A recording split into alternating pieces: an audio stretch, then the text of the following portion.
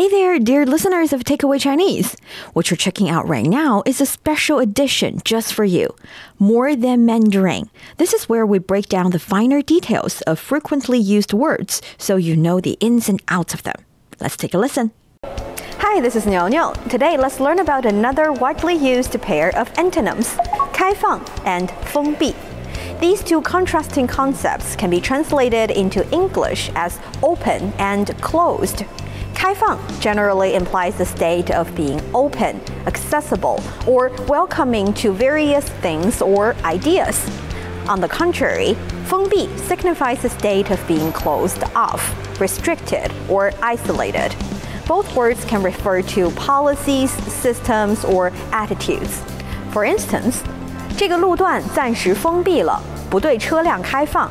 This section of the road is temporarily closed and is not open to vehicles.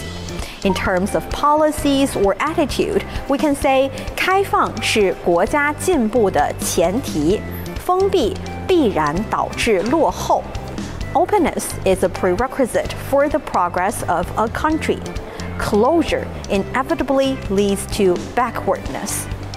Just as mentioned above, openness encourages collaboration, innovation, resilience, and growth, while sealing oneself off can limit opportunities, stifle creativity, and lead to isolation. Therefore, whether at an individual or national level, embracing openness and inclusivity can empower one to overcome challenges. Take the Belt and Road Initiative, for example.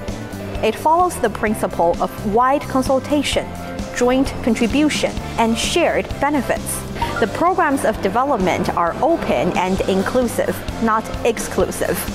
一带一路不是封闭的，而是开放、包容的。10 years on, guided by this principle, the BRI has progressed with strong vigor and vitality. For example, the China-Europe Railway Express has opened up a new channel for Asia-Europe land transport and has become an anchor of stability for global supply chains. Multilateral financial cooperation institutions such as the Asian Infrastructure Investment Bank, the Silk Road Fund, and the New Development Bank were established one after another to help with shortage of funds for global infrastructure construction in developing countries. It is believed that staying open to collaboration and connectivity will keep bringing positive outcomes to the world.